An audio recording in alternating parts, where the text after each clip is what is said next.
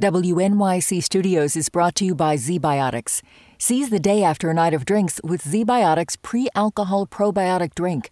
ZBiotics was invented by PhD scientists to break down the byproduct of alcohol, which is most responsible for making you feel crummy the next day. Drink ZBiotics before your first drink, drink responsibly, and you'll wake up refreshed and ready to take on the day. Try it for yourself at zbiotics.com/WNYC and get 15% off your first order when you use WNYC at checkout. That's zbiotics.com/WNYC and use the code WNYC at checkout for 15% off. WNYC Studios is supported by MathWorks, creators of MATLAB and Simulink, software for technical computing and model-based design. MathWorks, accelerating the pace of discovery in engineering and science. Learn more at mathworks.com. Listener supported. WNYC Studios. This is Science Friday. I'm Ira Plato. This hour has sort of an animal theme. We're going to be singing the praises of pigeons. I know you're going to want to stay with us for that one. And we're going to scratch our head at an acrobatic beetle. But our first story, well, it's all happening at the zoo. Suppose you want to know what species live in your local zoo. Well, you could look at the zoo's website, maybe ask people coming out of the zoo what they saw, or listen for the noises you hear. Or maybe you could sniff the DNA out of the air. Writing in the journal Current Biology, 2 research groups report that they've been able to do just that, detect what animals live in the zoo by sniffing the air with a fan and a filter, and sampling the DNA they trap, eDNA as it's called. Joining me is Dr. Elizabeth Clare. She's an assistant professor in the Department of Biology, York University in Toronto, Canada, and a member of one of their research groups. Welcome to Science Friday. Thanks for the invitation. Is it really as simple as setting up a fan and a filter and getting an air sample and sequencing what you find there? Pretty much. We're vacuuming the DNA out of the sky now, and no one was more surprised than me that it actually worked. Tell us about your setup, please. We have a long history of working with this environmental DNA. It's any of the DNA that's shed into the environment. You don't take it directly from an animal source. And we've been filtering this out of water. We've collected it from things like soils, from the gut tract of another animal to figure out what they're eating. And so we took the apparatus we actually use to filter water and we aimed it at the air. It's a really simple device. It's a tiny little capsule with a very, very fine filter in it. And it's kind of like the way you make coffee. When you're making coffee, the water goes through and the grounds get trapped in the filter. It's the same idea, only this time we're pulling air through, and anything that's in the air is being trapped on this tiny, tiny little filter. And then I can take it back to my lab. I can crack that open, take this really tiny, fine filter out, and use it like a tissue source. And it turns out it's absolutely full of DNA, and it's just floating around us. That's amazing. I know you looked at a zoo in the UK with this technique. What could you identify in the air? Well, the great thing about a zoo as a place to test this kind of technology is that the animals are this collection of non-native species. Had we gone to a farm and detected, for instance, a cow, we'd really not know whether it's the cow in front of us or manure on the fields or cows hundreds of miles away.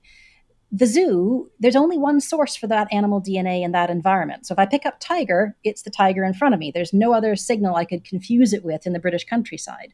So that's one of the reasons to pick a zoo in the first place. We took samples at their enclosures where they sleep, outside where they roam around freely, and almost all of our samples turned up DNA. We picked up about 25 different species of mammal and bird. About half of them were zoo residents that we expected to get because we were right there looking at them. The other half were this mixture of other zoo species that we were nowhere near, that had the DNA had sort of drifted towards us. We also picked up the things they were being fed. So if you're near a carnivore cage, we were able to determine their favorite food from the DNA in the air, the thing they ate the most of. And then we picked up some of the native British wildlife, like ducks and squirrels, and even the European hedgehog, which is endangered in the UK and of serious environmental concern, and just exactly the kind of target we should be able to pick up DNA from, something we want to be able to determine if it's present or absent and track it. And there was its DNA floating around the zoo. Did some animals not show up that you expected to show up? Yes, both research teams, our team and the team in Denmark, picked up animals they expected to, but also missed some. So in our case, for instance, there were several species of lemur at the zoo. One of them we never detected. One of them was the most common thing we detected. And at this point, we have no idea why that difference should exist. The Danish team, I think they missed hippopotamuses that were there. Wow, that's something big to miss. Yeah, and we don't know. And that's true of many forms of environmental DNA. When you detect something, you can be pretty sure it was there. When you miss it, it's not always clear why you miss it. And is the whole point of this to do a census of what is at the zoo? Well, it was a test bed for us. The whole point of this is to be able to go out into an environment, sample the air, and determine biodiversity without ever actually seeing the animals. Most of the techniques we have for doing an environmental survey require that the animal be present when you are. If you're using a camera trap, it has to walk in front of your camera trap. If it goes behind, you'll never know it was there. If you're doing a visual survey, it has to be there when you're there. But environmental DNA is more like a footprint. They leave it behind. And so you can detect things that were there yesterday or the day before that. It gives you a longer period to sample. And it's one of the powers of environmental DNA that it hangs around. And so the real thing we want to do with this is to go out into the wild, be able to take air samples and add this to our toolbox of things to do an environmental survey. So yep, biodiversity, we want to be able to count things in the environment and know they're present. But probably the greater application is with rare things. Environmental DNA has been uniquely good at finding stuff that's rare, that you miss on the traditional surveys. And so the sort of immediate applications I can think of are invasive species, things that are moving into an area that you haven't picked up on your traditional surveys yet. You might get their DNA first. Or the rare species, the endangered species that are so sensitive that you can't interfere with them. This is a totally non-invasive way of taking a sample. And you might be able to determine that they're still present, even when they're so rare you don't see them very often. So we really think the true application is going to be looking for rare things. That makes me want to ask, how far away, if you take it out into the wild, how far away, how good is it at detecting stuff in the wild? That's a really good question. The distance that the DNA travels is something we're trying to determine. And that's the other reason why the zoo was picked as our place to test this out as a viable method. We know where all those animals are spatially in the zoo. So if we pick their DNA up somewhere different, we can at least measure the minimum it traveled. We found dingo DNA at the gibbon enclosure. We found zebrafinch DNA at the primate house. And so it allows us to measure at least how far it could have gone. And in our case, we know it was going a few hundred meters at least. We don't know the upper limit on that. There is some anecdotal evidence it might be traveling a lot further than that. But from our experiment at the zoo, at least 250 to 300 meters is reasonable. Tell us about the DNA a bit more. Is it coming from the skin or the breath or something else? All kinds of possibilities. Well, we really don't know the source. We know that environmental DNA is shed all the time. It's been found in almost every substance we've looked at. Strange things like honey traps environmental DNA, rain, snow, soil. People even spray the surfaces of leaves and collect the water that runs off to get DNA that's settled. Where it comes from is more complicated. It's probably every source you can think of. Bits of skin cells being shed, tiny fragments of hair, urine, feces, maybe even breath being breathed out, carrying DNA with it. It might even be the fragments of DNA that are left behind when a cell dies and dumps its contents into the environment. So it could be absolutely anything. Any way that you drop a tiny little piece of yourself behind is going to leave this trace that we can now collect. Interesting. What about this other team? There's another paper that goes right alongside with yours. Well, this is the wonderful thing about this story. We had finished our paper and we'd put it up on an online server to share with the scientific community. And then another paper appeared that was absolutely identical. Same experiment, a different zoo, a different group of people. And it appeared within 48 hours of ours. And so we contacted the other team and discovered that we'd both done the same experiment at the same time, perfectly replicating each other's data with no knowledge. It's the biggest scientific coincidence I think I've ever heard of. And so we contacted the other group. And rather than getting into some sort of race to see who could publish their paper first, we started to coordinate. And over the course of a couple of weeks, we contacted editors of the scientific journals directly and said, we think you're stronger to have two. If you've got some crazy idea, it's nice to have someone else who's done the same thing and shown it works. And so we worked with the other team to get them published on the same day at the same time. And the other team found the same things we did. And total coincidence. But it's really how science is supposed to work. We're supposed to replicate each other's data. And this is an incredible case where two groups, our group in England and the group in Denmark, did the same experiment in the same way, at the same time, and found the same thing, and have managed to publish them in the same journal on the same day. You know, we've got these rapid tests for various diseases like COVID. Do you think it'd be possible to design a rapid test for DNA in air, a sort of a paper that turns color if a certain species is nearby? That's possible. I'm not sure how widely applicable it would be. If there's something in particular you're looking for, you can do that. And I know those sort of assays exist. But in general, this sort of DNA is being used for finding everything. And we do have mobile labs that can do this. I have gone out into the middle of a jungle and sequenced DNA with no internet, and no lab, and no source of even a cell phone signal. We've been able to do that. It's not very practical. It still takes a couple of days, but it's certainly possible. This sort of technology is advancing so quickly that I think very soon my lab and others like them will be doing just that. Go to an environment and do all your collection and sequencing on site, never go back to your lab at all. Well, would you be just as excited if you found and collected DNA that you have never seen before? Absolutely. I started off my career as a taxonomist describing new species and doing that using DNA as a primary source of information. And so if we find something that's never been seen before, that's not uncommon in the world of biodiversity science. Most animals don't have a name attached to them. Most of the biodiversity of the planet is unknown. So if we can collect DNA and start saying, well, we think we've got something new here, it'll tell us where to focus our other sources of information gathering to learn about it. I'm part of a very big global consortium that is trying to document biodiversity with DNA called BioScan. And that's exactly one of our objectives, is to try and document the unknown things in environments. Am I thinking too big in thinking that the end goal of your research and other research is to have a census of the whole planet? No, that is the end goal. And it's surprising to most people that we don't have that. When I lecture my students about biodiversity, I usually point out to them that biodiversity scientists struggle to even estimate the number of species on the planet to an order of magnitude, somewhere between 10 and 100 million species currently, but we don't know which end of the spectrum we're closer to. So we can't even estimate how many species are there, let alone count them and actually know what they are. And about 90% of that has never been seen by science. And so that's a huge problem for us trying to document global biodiversity. We don't even have a good estimate of how many things are yet to be found, let alone have an inventory we can use to identify things.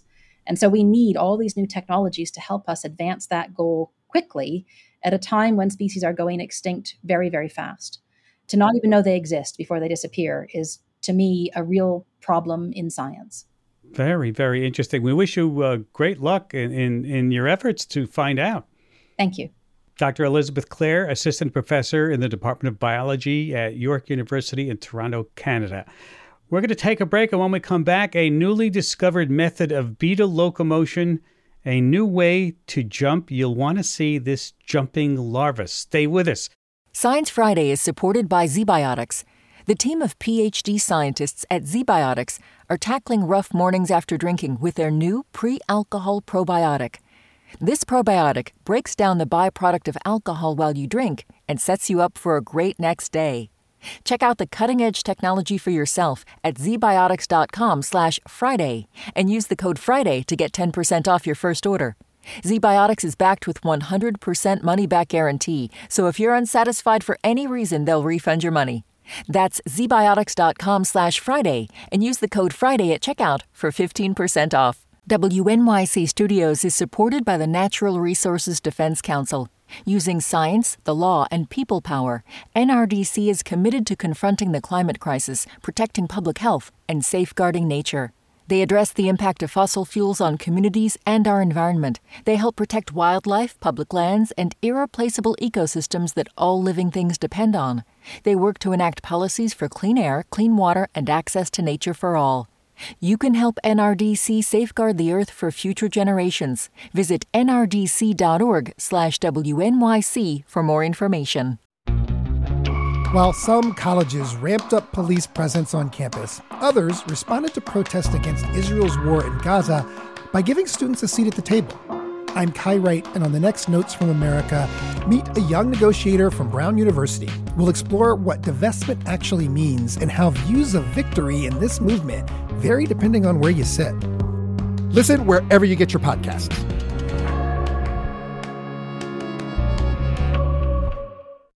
This is Science Friday. I'm Ira Flato. If you're a regular listener to our show, you know that we like to find unusual creatures, even charismatic ones.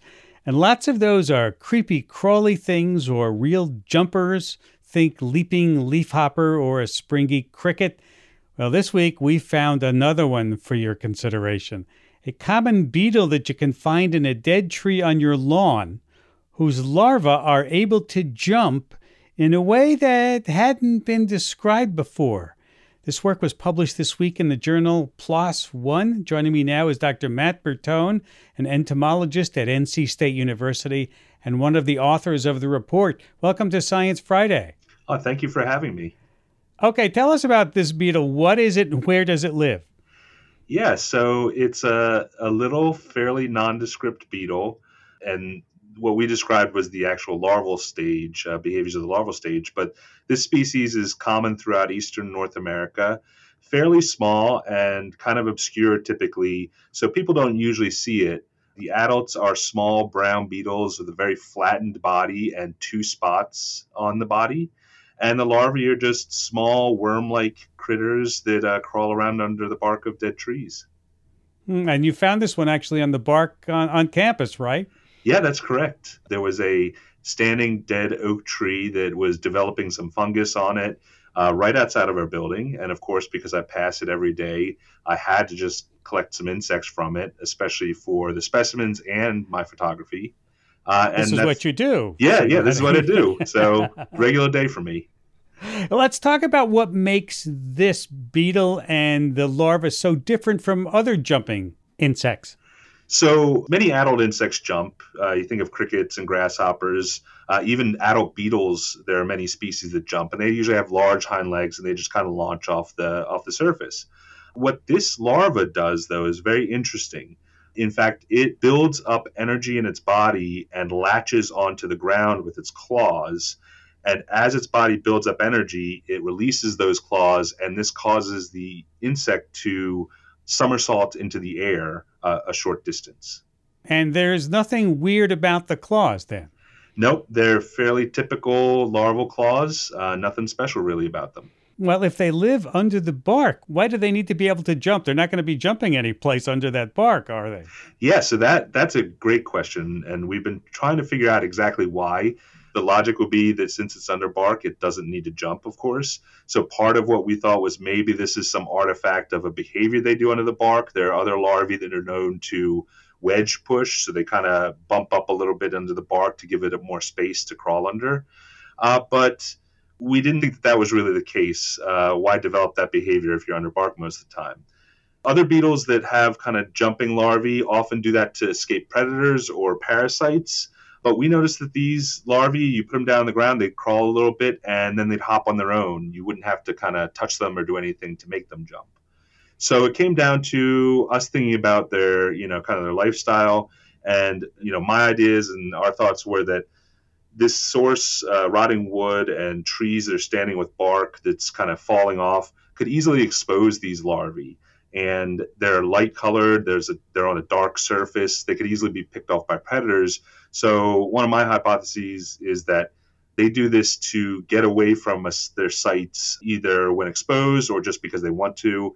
And it's more energy effective to do that than to crawl. Now, you mentioned before that they're not, how shall we say, great jumpers.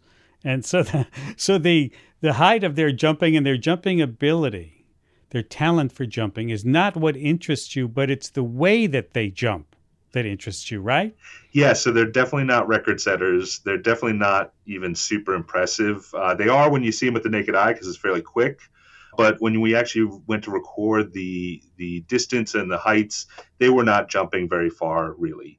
But beetle larvae jumping are really rare, and beetles are a huge group of insects, over 350,000 described species on Earth. And so you would think you would find it more commonly, but it's actually fairly rare in beetles. And then the second aspect was the way they jumped using this latching mechanism with the ground is very unique. And they do this pretty quickly, because I was watching a video of your colleagues showing us how they jump, and you had to use a really high-speed camera to see the details. Yeah, so Dr. Adrian Smith at the North Carolina Museum of Natural Sciences downtown in Raleigh, one of his specialties is filming high-speed videos of insects. And so this is a great collaboration. So when you see the jump with the naked eye, it's very quick. When we showed it at 3,500 frames per second, we could see the basics of it. But he actually went to a special lab to get filming of 60,000 frames per second, in which we were able to see even more details. Wow. Now, does it matter what surface they are on if they have to use their claws to sort of set the spring in their body, right?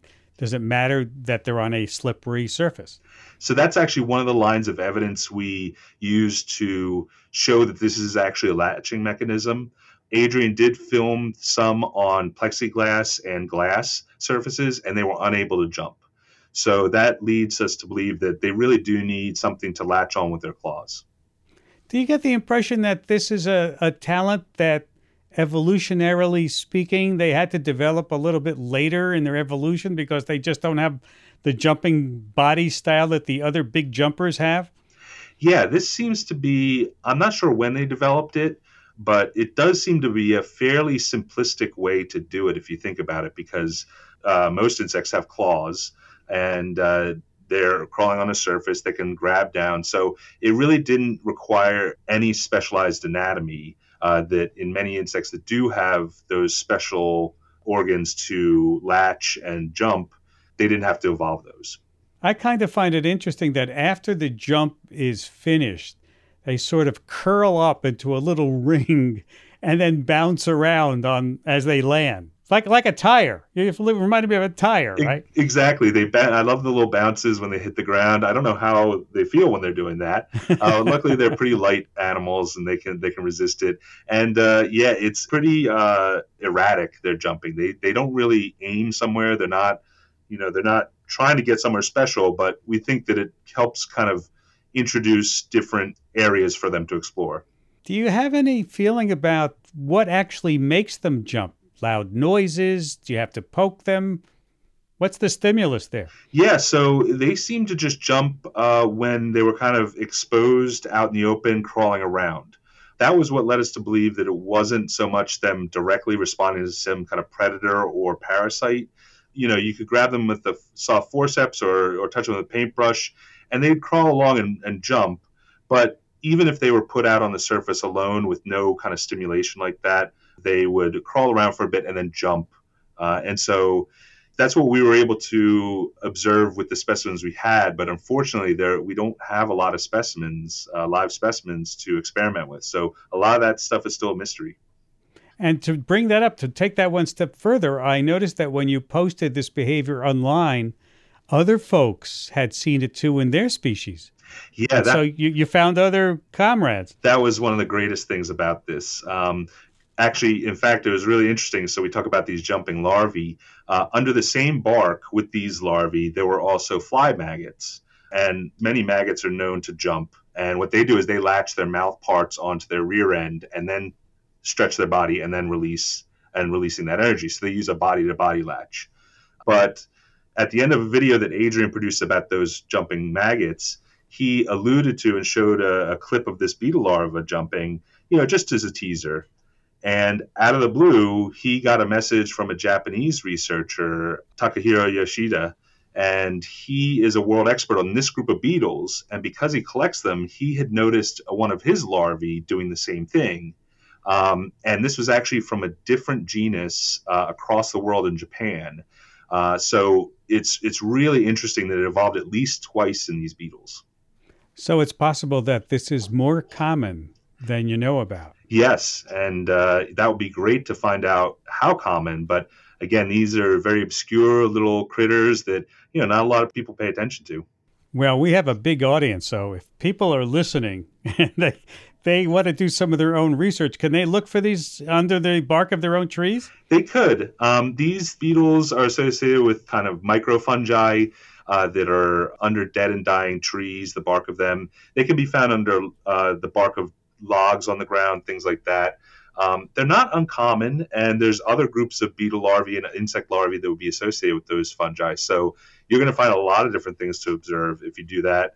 I would just make sure to be careful to leave some habitat left and to replace bark and things like that to just make sure that the insects and other arthropods have a good home. Do they have a jumping signature that if I peeled up the bark and I looked and I saw there were a lot of other insects and larvae under there that I would say, hey, look, it's jumping in a certain way. That's the one. Yeah, so I'd be interested to see, opening up the bark and seeing a bunch of larvae, if you could just sit back and watch and see if they jump. We as scientists would always want to collect those specimens then and get them identified for sure, which was actually the first step of the process, was finding out what type of larva it was, because we actually did DNA work to link it to the adults, and we got confirmation through identification keys. It was really exciting to know that we had seen something possibly the first time and definitely reported for the first time. You mean the reporting the jumping of it? Yeah, exactly. So, we don't know without publications whether people have seen it before. Somebody could have just been tearing up his bark, saw a little beetle, a little larva or grub jumping around, and thought, oh, well, whatever. But recognizing the importance is really, really part of it. Now, I noticed in the video I was watching that you guys went through great trouble to scan the larva, to look at, poke it, see in every direction that you can. Is there still something you don't know about it that you would like to know? Yeah, I think we would definitely like to have, or would have liked to have, more specimens to kind of do some more experiments, like manipulating them on different surfaces, or doing different experiments to see what might cause them to do this jumping behavior. Again, we just, they're very ephemeral. It's hard to pinpoint where they're going to be and collect a number of the specimens to experiment on. It's not like a pest species that's so common or something that we keep in colonies. So that's where one of the difficulties comes about. So you don't want our listeners sending you their samples that they're collecting from their trees. I'd love to see some. I love seeing the diversity of all different things under there. I also don't want everybody to kind of go out and collecting all these things without kind of proper methods and whatnot. But yeah, I would love to see if people have photos of these things or videos or have the specimens alive, reach out to me and I'd love to help you identify them. But there are a lot of different ones under the bark, so you may get confused. Okay, well, there you go. There's the challenge to all of you. If you've got something, you can contact Matt at NC State University. Thank you, Dr. Bertone, for taking time to be with us today. Of course. Thank you very much to you, too. Dr. Matt Bertone, entomologist at NC State University in Raleigh, North Carolina. And if you want to see the jumping larva video I mentioned, and you should because it's totally worth it, you'll find it on our website at sciencefriday.com/jumping. This is Science Friday from WNYC Studios. If you've been on social media at all over the last few weeks, there's a good chance you've seen the new game that's sweeping the internet, Wordle. Yeah, more than 2.5 million people play this word puzzle game. You have 6 chances to guess a 5-letter word. The word is different every day and is the same for everyone who plays. Every letter you guess right brings you closer to solving the puzzle. It's free, it's simple, and some people say it's totally addictive. The question is, why is such a simple game so compelling to so many?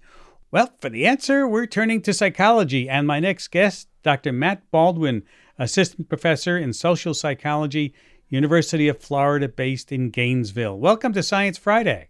Hi there. Thanks for having me. You're welcome. Before we really get into it, Matt, I have to ask you, are you as addicted to Wordle as many people have become?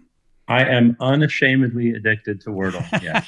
How long did it take? Probably right away. I think I saw the green and yellow boxes showing up on my Twitter feed around Christmas time. I think from the first puzzle, I was addicted. Yeah. Wow. So as a social psychologist, explain this to us. What is it about this game that really appeals to us and obviously to you? Sure. I think there's a lot going on, but I think there's 2 kind of main components to the game that I think really connect with us. On the one hand, Wordle is a shared experience, right? So we see our friends playing it. We get to share our results on social media. And when we do this puzzle together, we're all working toward the same goal. We're all trying to solve the puzzle at the same time on the same day. And I think this creates a sort of common in-group goal, and it allows us to share this experience with others. And we know from psychology research that shared experiences are really meaningful to us, that shared experiences are amplified when we feel an emotion or watch a movie together. We experience those things in an amplified way. So I think on the one hand, it's like a group event that connects us. On the other hand, it's a creative, insightful, and flow-like experience. There are many elements of the game that make it fun and engaging. There's optimal levels of challenge. We get this insightful aha moment toward the end when we guess the puzzle correctly. And I think this is a very rewarding experience. Now, of course, there are other games that we all work together. I'm thinking of Pokemon Go, Words with Friends, even crosswords or chess. Is there something that sets Wordle apart from those games in terms of how our brains react? I think it's because we're all working toward the exact same thing. So the word is the same for everyone, and the number of guesses is the same for everyone. And so it is a truly shared experience. There's not a lot of variety there. And, psychology suggests that when we all work toward a common goal, we really coalesce around that goal, and sort of group boundaries are broken down and we come together. And yeah, in Pokemon, there's a lot of variety. Even in Sudoku or Words with Friends, it's not necessarily a common goal, despite being a shared experience. So I think that's one thing that sets Wordle apart. So are you saying that the sharing part, the fact that this is a social community that we have not had decades before, is integral to the success of this game? I would say that's one of the main components, yes. I think that especially now, when most of our lives have turned to online spaces, and we're maybe all really grasping for some kind of social cohesion, it makes sense to me that a very simple common goal like this, and the ability to sort of check your own experiences against others and get some verification that this simple little thing is really fun and everyone else thinks it's fun. I think it's a very welcomed experience for people right now, especially several years into the pandemic. And it has created a very cohesive, connected social group online in a way that maybe nothing has done so far. Thank you, Matt, for taking time to be with us today. Fascinating ideas about Wordle. I appreciate it. Thank you. Dr. Matt Baldwin, Assistant Professor in Social Psychology at the University of Florida, based in Gainesville, Florida. We have to take a break, and when we come back, everything you never knew about city pigeons. WNYC Studios is supported by the Natural Resources Defense Council. Using science, the law, and people power, NRDC is committed to confronting the climate crisis, protecting public health, and safeguarding nature. They address the impact of fossil fuels on communities and our environment. They help protect wildlife, public lands, and irreplaceable ecosystems that all living things depend on. They work to enact policies for clean air, clean water, and access to nature for all. You can help NRDC safeguard the Earth for future generations. Visit nrdc.org/WNYC for more information. At Radiolab, we love nothing more than nerding out about science, neuroscience, chemistry. But we do also like to get into other kinds of stories. Stories about policing or politics, country music, hockey, sex. Of bugs. Regardless of whether we're looking at science or not science, we bring a rigorous curiosity to get you the answers. And hopefully make you see the world anew. Radiolab, adventures on the edge of what we think we know. Wherever you get your podcasts. This is Science Friday. I'm Ira Plato. I can't believe I'm asking this. I'm asking you to consider the city pigeon. Yes, it's the bird that roams the streets of urban areas like a stray dog or cat. It eats garbage, it poops on our windowsills and nests in our eaves. And you may have a certain derogatory nickname for pigeons, and I bet I know what that is. But before you write these birds off for good, producer Christy Taylor is here with a plea to just spend some time watching them. Hey there, Christy. Hello, Ira. Now, I know you're a member of our small but mighty sci-fi pigeon fandom. Woo, yep, that's right. Convince me. Why are we watching pigeons? First of all, it is a long story. And second of all, there is quite a bit of poop involved. I hope you're still with me. Poop and pigeons. Oh, why am I so surprised? You're going to need a little bit more arm twisting on this one. Okay, well, hear me out.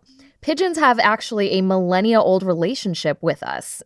They're not just wandering around our streets, but we domesticated them, much like dogs and cats. And we enjoyed them both as a food item and a fertilizer for thousands of years. That's where the poop comes in. I see.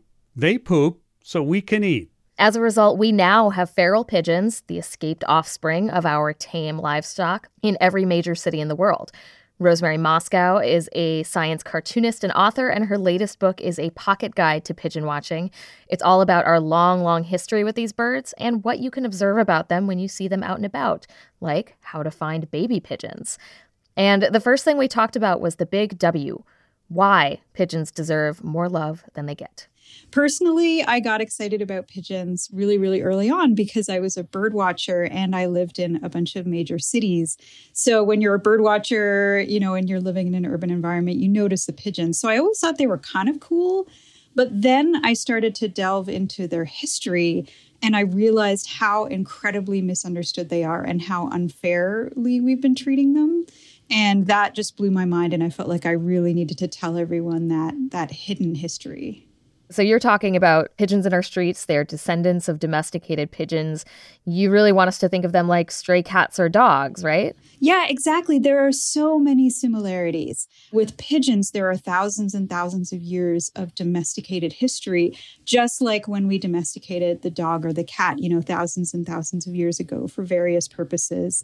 But yeah, we don't know exactly when it happened, and it probably happened in lots of different places in lots of different times, which is also how it happened with dogs and with cats. With pigeons, many people have completely forgotten that they were once our precious domestic friends, and I think that's really wild. You keep mentioning dogs and cats. We know that those animals have helped us drive away vermin, protect our settlements, even help us hunt our own food over time, and there's also companionship, of course. What did we get out of keeping pigeons?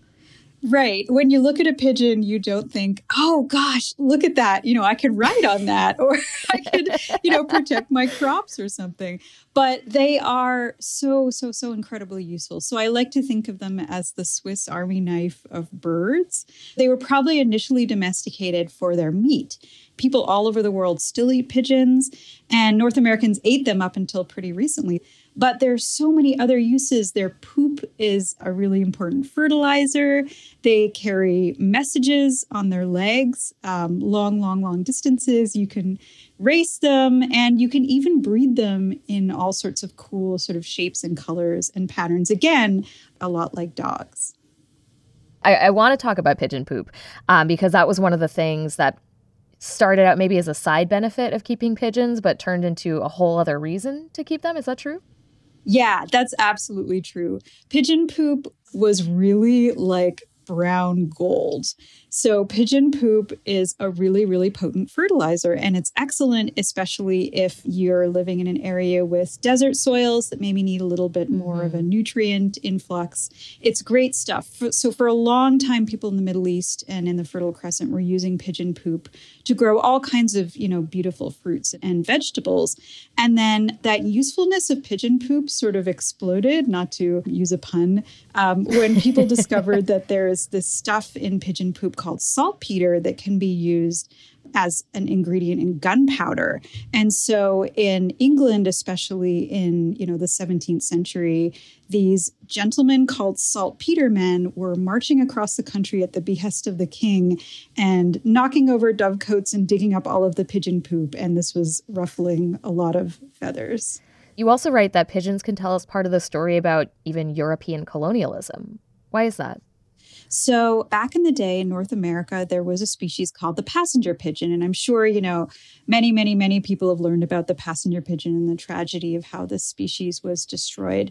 for many, many, generations, they were sustainably managed by indigenous people who lived here, and they were eaten. And so when colonists came over, they went, hey, these things look really delicious, and destroyed a lot of those passenger pigeons, and they sadly went extinct.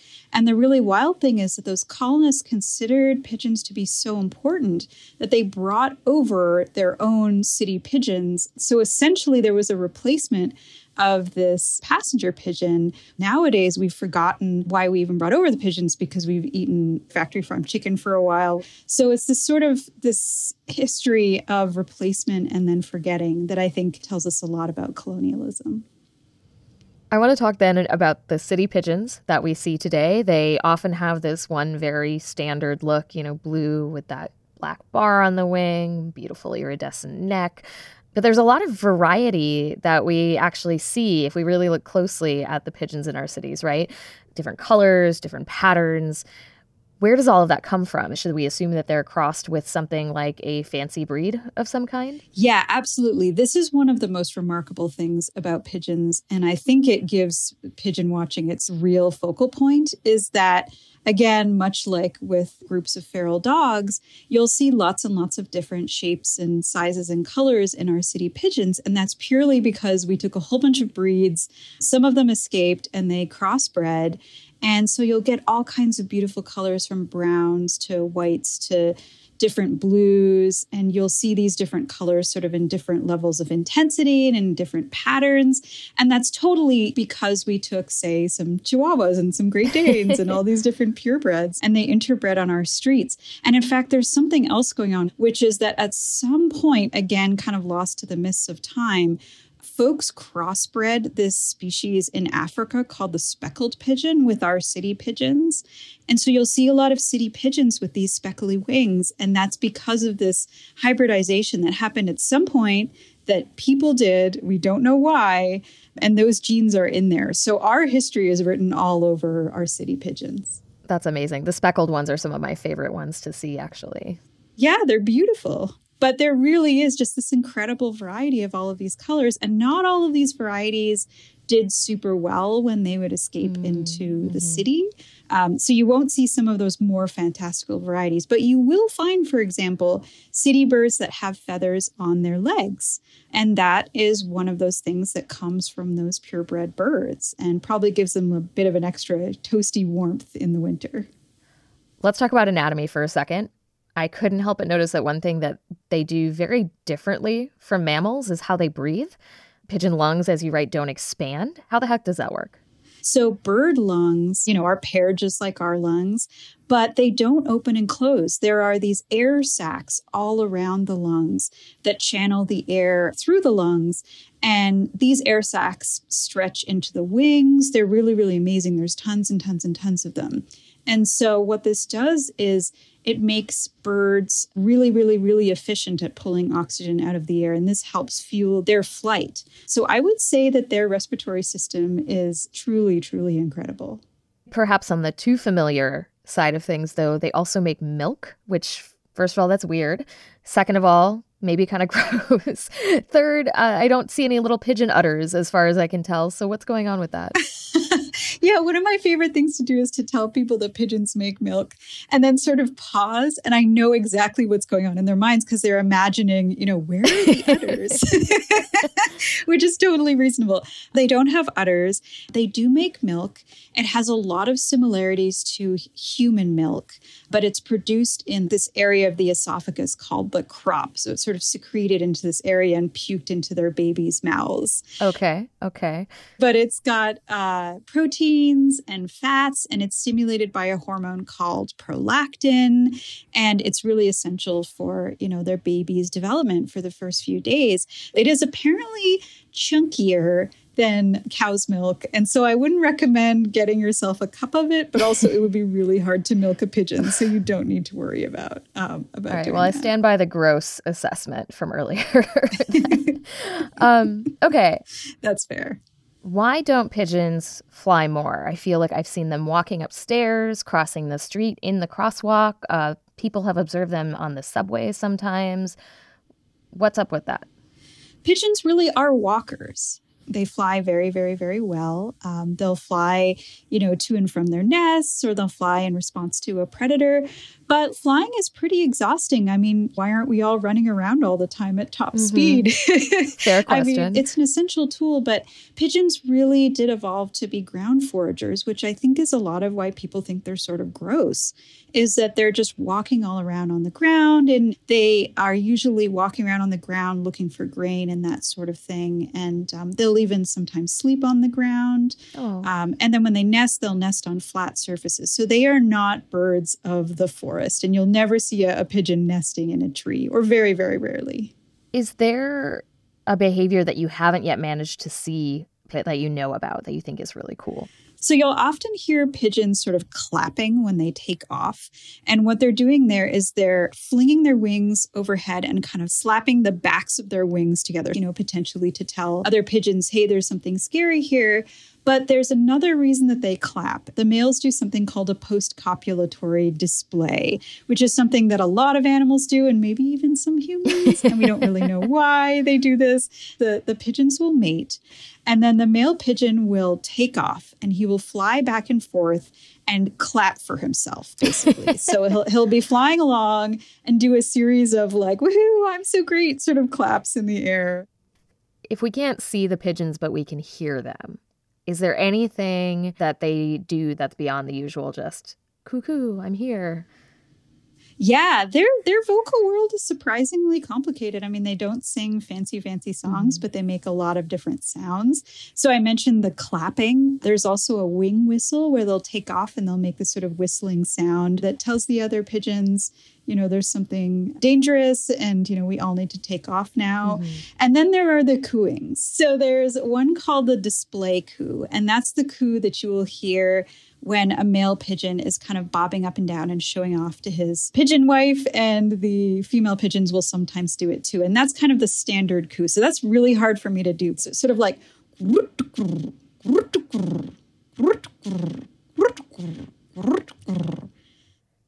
Oh, wow. That was incredible. Thank you.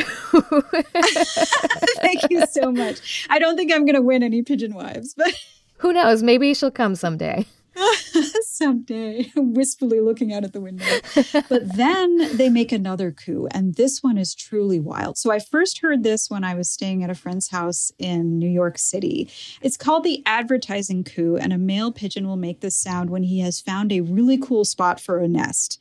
So that sounds like this. It sounds like ooh, ooh, ooh, ooh. Ooh. So it sounds like a guy going woo, basically.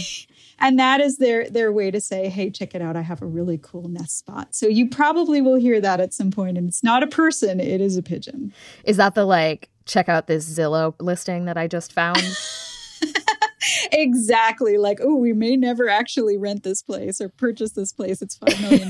But look how good it is. We could raise so many pigeons here.